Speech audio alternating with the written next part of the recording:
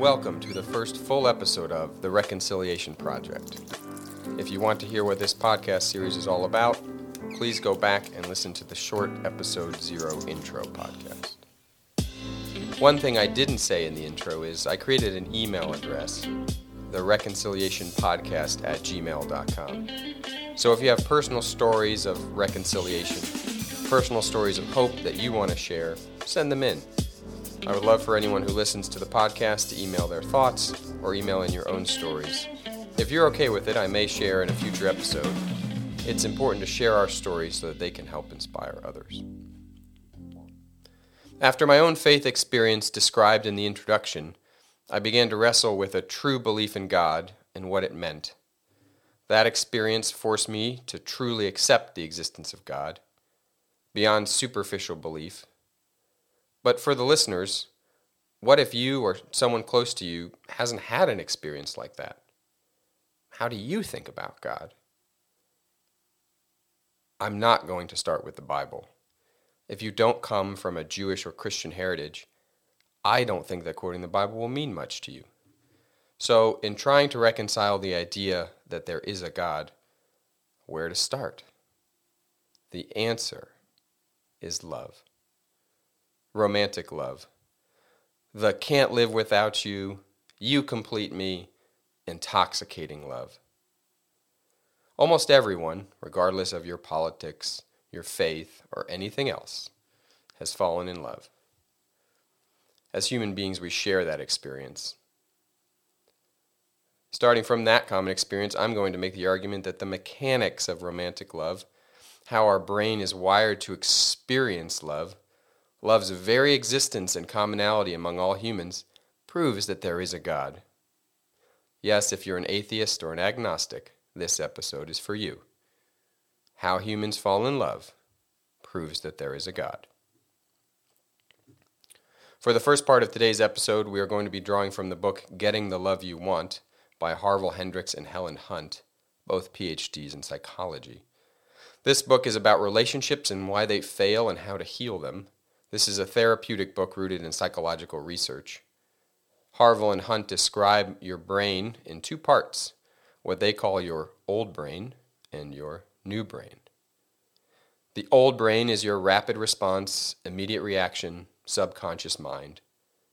Your new brain is your higher order critical thinking. More specifically, your old brain is your brainstem and your limbic system. In the first 10 pages of their book, they introduce the old brain as controlling breathing, heart rate, and other basic functions, and also being the source of long-term memory and strong emotion. What they call your new brain is your cerebral cortex, where higher order thinking and reasoning take place. The second major source of material for this episode is The Other Half of Church by Jim Wilder and Michael Hendricks. As a note, the author Michael Hendricks has no relation to Harville Hendrix, the author of Getting the Love You Want. The Other Half of Church uses the term right brain for what Hendricks and Hunt call the old brain, and left brain for what Hendricks and Hunt call the new brain. Here's how the Other Half of Church defines right brain, and I'm quoting. The right side starts processing our surroundings and draws conclusions before the left side is even aware of what's happening. The book goes on. The right brain functions begin with our important relational attachments and are intended to help us be ourselves in relationships. Wilder and Hendricks specifically define the right brain as the source of our important relational attachments. Same thing as the old brain. So, two books with two different topics, the psychology of romantic relationships and how the Christian church has failed at truly transforming its members into the image of Christ. They use different words, old brain and new brain, right brain and left brain, but they say the same thing. As a human being, you have an unconscious mind that takes in your surroundings and drives your emotions and reactions way more than you understand. You have an old brain with emotional coding from childhood. So what does it have to do with capital L love? And how are we proving the existence of God? We'll start with Getting the Love You Want, and for the rest of this podcast, we'll adopt their terms, old and new brain, even when talking about material from the other book, just for consistency. Getting the Love You Want is about a therapeutic approach to marriage and relationships called imago therapy. The authors chose imago because it is Latin for image. Why did they choose the Latin word for image? Because psychological research has proven deep inside your old brain, below your conscious thought, you've stored the experiences of your childhood, both good and bad. You've stored the interactions with your primary caretaker and relationships, parents, grandparents, siblings, and to quote from Getting the Love You Want, your brain didn't interpret this data. It simply etched them onto a template. So, based on your interaction with your primary caretakers, you have an image of love. You have a template of caretaking deep inside your brain. Your old brain has been wired, mostly, but not entirely, in your first 4 years of life. This image has both the positive and negative traits of your caretakers, but no matter how great your caretakers were, it is incomplete. Because they are human, they weren't perfect. Programmed in your brain, you now have a gap between this image of love and all the romantic ideals you may think you have about love. We've established early on that this image is within your old brain. Your old brain is the source of your fight or flight response. It is flooding your new brain with inputs and emotions. Unless you put a lot of conscious effort in, your old brain is really running the show during any highly emotional moments. So what does this have to do with the process of falling in love? Harville and Hendricks talk about love in stages around how people describe the process. The first stage is a statement many of us would make, I know we just met, but I feel like I've known you forever. This sentence or something similar is one of the first stages of romantic love. It's that we just went out for dinner but ended up talking for 5 hours type of statement. The person, even though you haven't spent many literal hours with them, feels so familiar. You have an ease, a comfort. I hope those of you listening have felt that at some point in your life.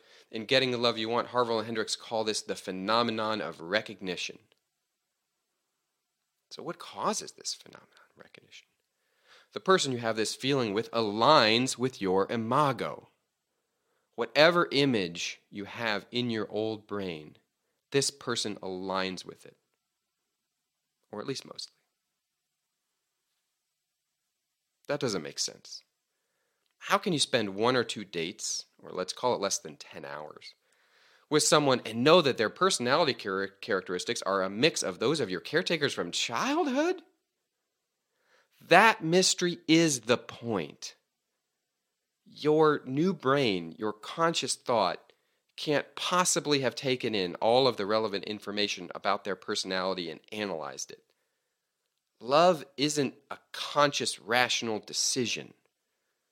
Love is driven from the old brain. During what Harville and Hendricks call the attraction phase, the brain releases dopamine and norepinephrine. These 2 chemicals contribute to, and I'm quoting, a rosy outlook on life, a rapid pulse, increased energy, and a sense of heightened perception. How does your brain know to release those chemicals? What drives that? An imago recognition.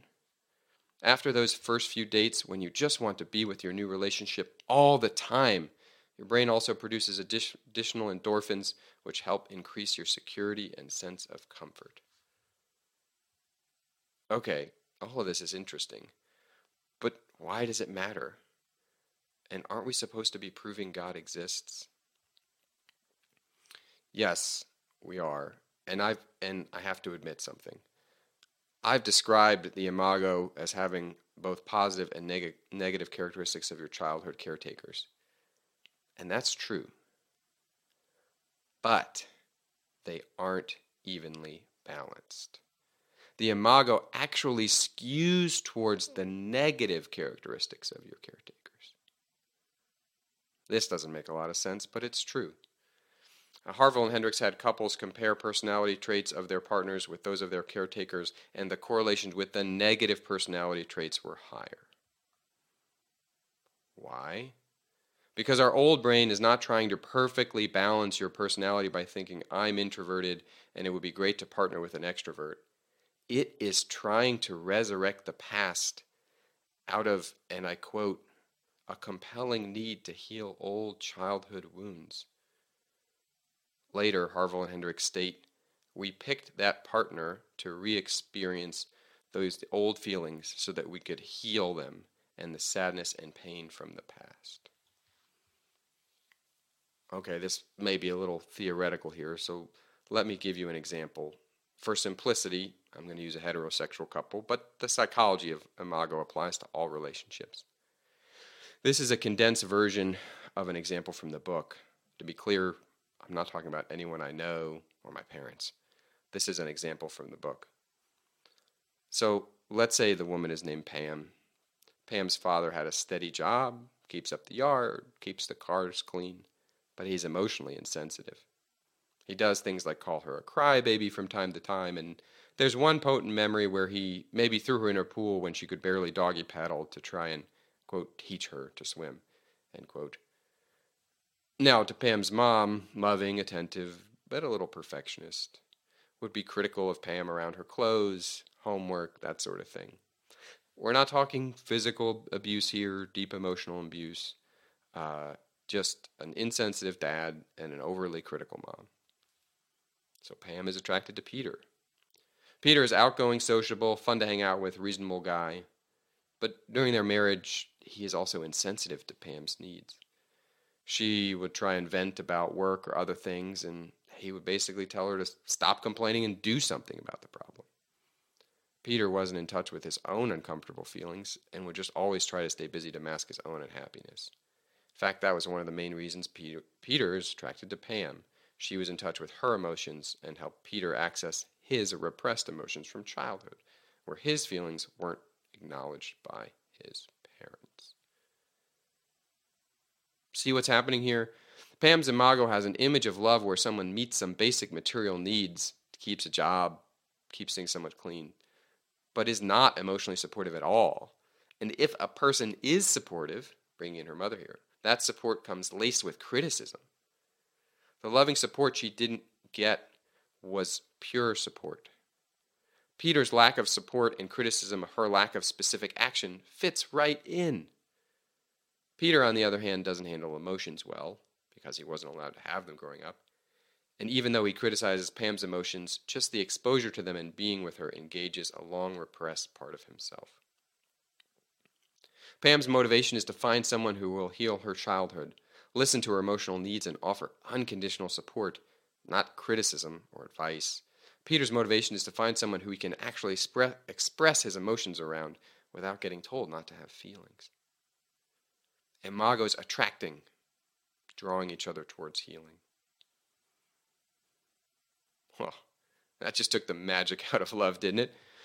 My old brain picked my partner because they resembled some key negative traits of my caretakers?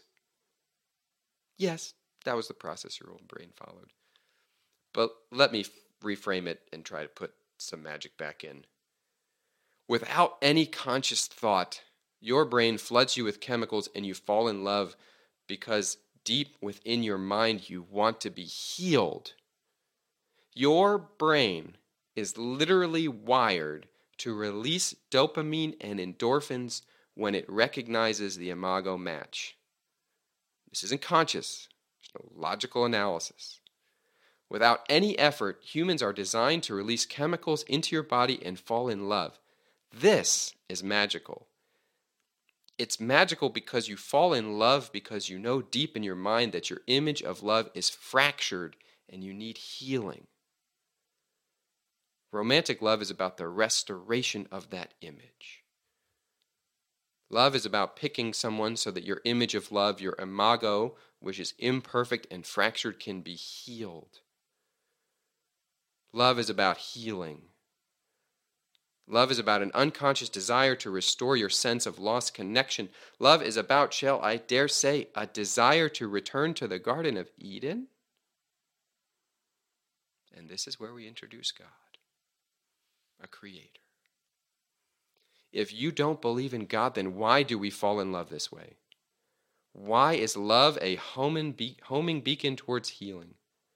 There are creatures in the animal kingdom such as penguins and swans that mate for life. They choose a single partner.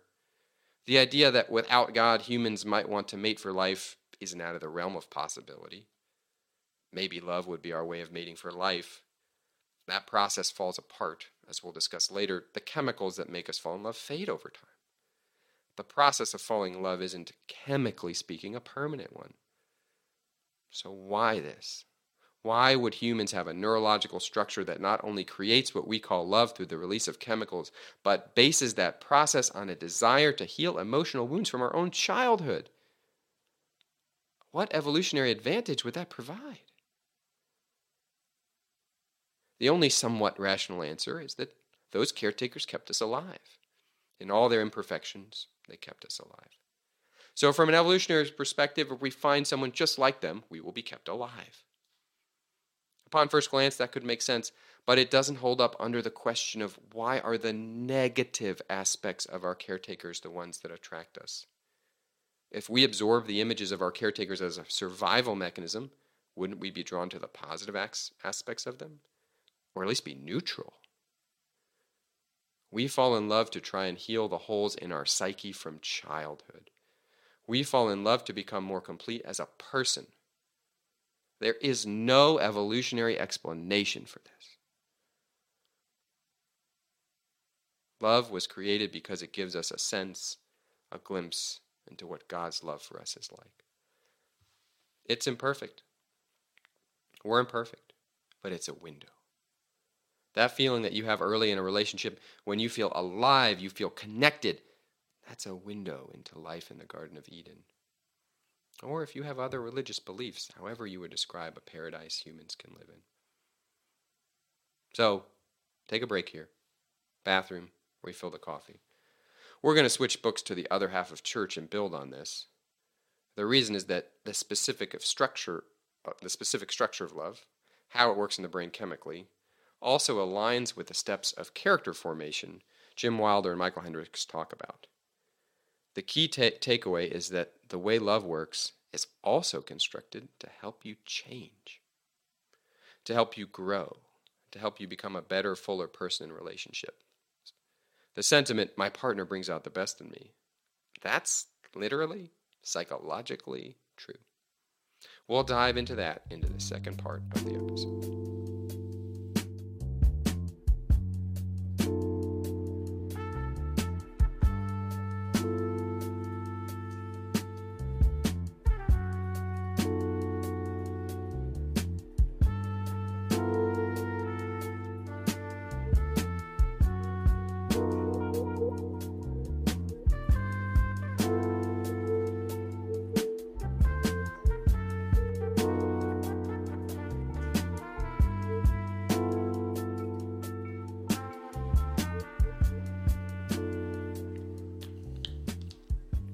So, before we dive into Hendricks and Wilder, we need to build a bridge from Harville and Hendricks.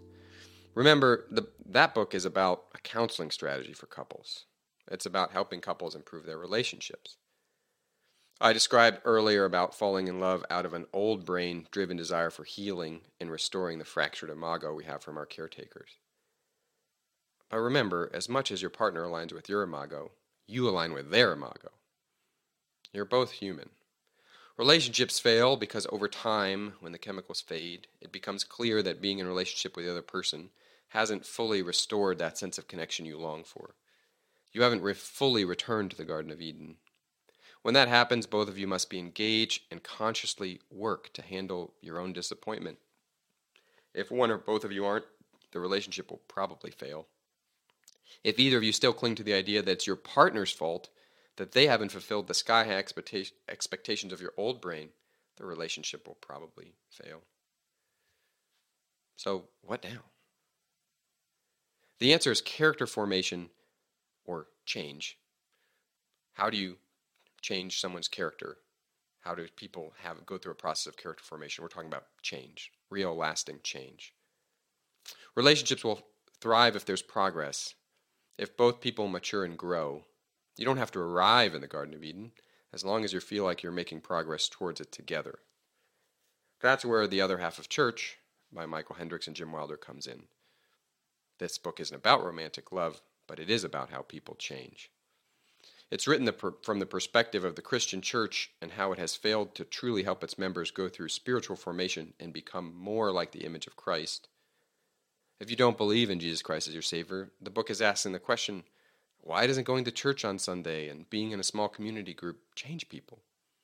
Why aren't Christians, on the whole, nicer, more compassionate, kinder than everyone else? That's the way to think about this book for non-believers. Hendricks and Wilder use the terms right brain and left brain, as I said earlier, but we'll stick with old brain and new brain. So Hendricks and Wilder state that true character formation, true growth and change happens in relationships. They frame it through a Christian community, but the principles apply directly to a romantic partnership. They lay out the steps for building that community, for building that romantic partnership that lead to true and lasting change. First, we need to define the way they define change, or we need to understand the way they define change, and I'm quoting here. Much of what we call discipleship or spiritual formation is an effort to change our spontaneous reaction to life situations and conform them to the image of Christ. Said another way, true change means that we are slower to anger. True change means that we are more compassionate in the moment. True change means that the old brain is no longer in control. True change means that eventually our brain is rewired. That is exactly what Harville and Hendricks try to get couples to work together to achieve. Being in a relationship where the old brain and our childhood wounds are no longer in control, where the new brain, which is the source of empathy and compassion, is in control. So now I'm going to paraphrase Michael and Hendricks slightly. An incomplete view of change would conclude that we need to choose to become better, and this will prove our love for our partners. This is exactly backwards. Our brains are designed to change us through love. If we lack the old brain relational development, the spiritual disciplines will be less effective. What they are saying is that improving our romantic relationship isn't just about thinking, I need to get angry less, or I need to be more patient with my partner, and then doing it. It isn't about abstractly choosing to become better. If we are still stuck in our old brain, no amount of logical thought and human willpower will do. That's why going to church and listening to a sermon doesn't fundamentally change you immediately. And if that's all you do, it doesn't work. That's the point of their book. It's not about just deciding to be better. Michael and Hendricks are saying what Harville and Hendricks are saying. We must heal the wounds embedded in our old brain for change to take root. So how do we heal our old brain? How do we change? The first step is relational joy. Again, quoting the other half of church. As we go through our day, our old brains are scanning our surroundings, looking for people who are happy to be with us. And our brain looks specifically to the face of another to find joy, and this fills up our emotional gas tank. So our brains are constantly looking around to the faces of others for joy. Relational joy. I'm happy to be here with you is the foundation of any community that can drive character change. In a group of people, this plays out in platonic ways. Firm handshake, big smile, great to see you, a welcoming environment to meet in. Relational joy. The foundation of change. So think about falling in love. What is the biggest emotion of first falling in love? Joy. Falling in love is a chemically induced, supercharged, peak intensity experience of happy to be with you. You aren't just happy to be with someone, you want to be with them every moment. You want to be around them all the time. You don't just smile because you're supposed to. Your face lights up when you see them.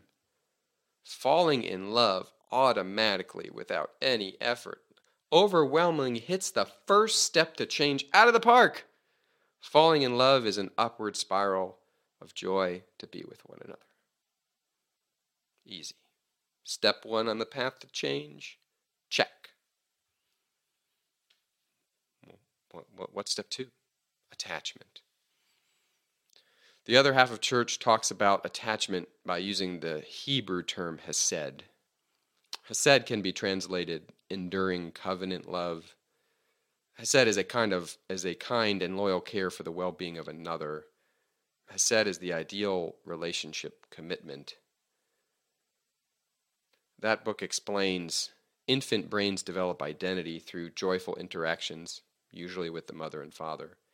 The joyful faces of the parents are combined with the baby's growing sense of self to form a triad of joyful interactions.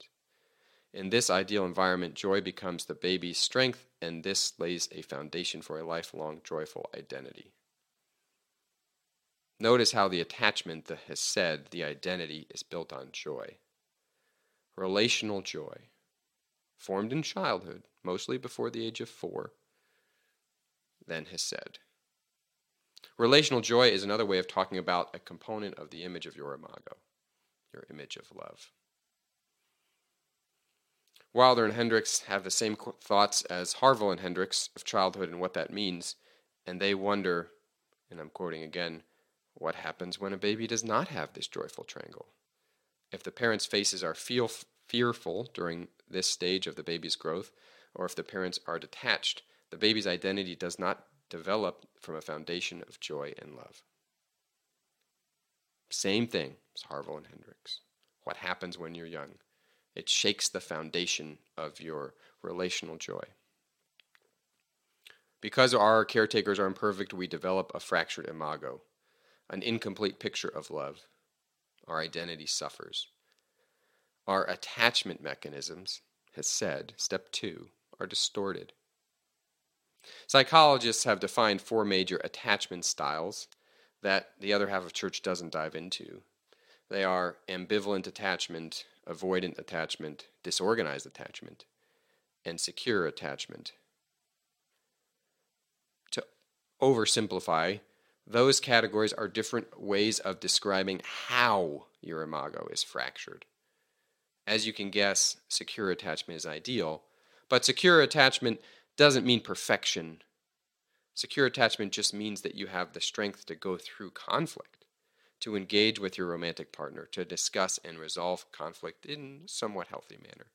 Secure attachment doesn't mean perfect imago, but it does imply that, as the other half of church puts it, you have a strong enough foundation of relational joy that you can constructively engage in healing. So, to drive change, we need to build on relational joy and develop secure attachment. We need hesed. Whatever you may think of the institution of marriage, it is an outward covenantal commitment. It is literally designed to create hesed. Even if you don't get married, having that long-term commitment is the second step to change. Once you are in a hesed relationship, you can see how your partner acts on a deeper level. Michael and Hendricks say, our old brain operates in the realm of relationships. Our relation experience and memories mold our character. When we see a more mature person handling a difficult situation, that image gets processed into our relational brain. Our old brain absorbs this image and goes to work on our character. All of this happens faster than conscious thought. In a hesed relationship, you truly see your partner's strengths, and they start to lift you up. You see them handle situations maturely where you may struggle, and vice versa. You're able to dialogue with your partner about situations where one of you may not act in the most mature manner. Getting the Love You Want talks about what they call the space between, where each person in a relationship can recognize the other person for who they truly are, have empathy, and dialogue can happen. That book also uses the term conscious partnership, and how in the therapeutic process they ask couples to sign commitments saying they won't break up with or divorce their partner for at least 3 months while they start the therapeutic process. Commitment has said 3 months, I won't break up with you. If you're in therapy, sometimes that's the minimum commitment. 3 months, 90 days. So romantic love matches step for step the first 2 parts of Michael and Hendricks' description of how you change. Relational joy has said. The third part is around defining common values. Now, this book was written in a different context, so they talk about creating a group identity. The group identity functions as the guardrails for our actions and helps people see when their actions aren't aligned with their ideals.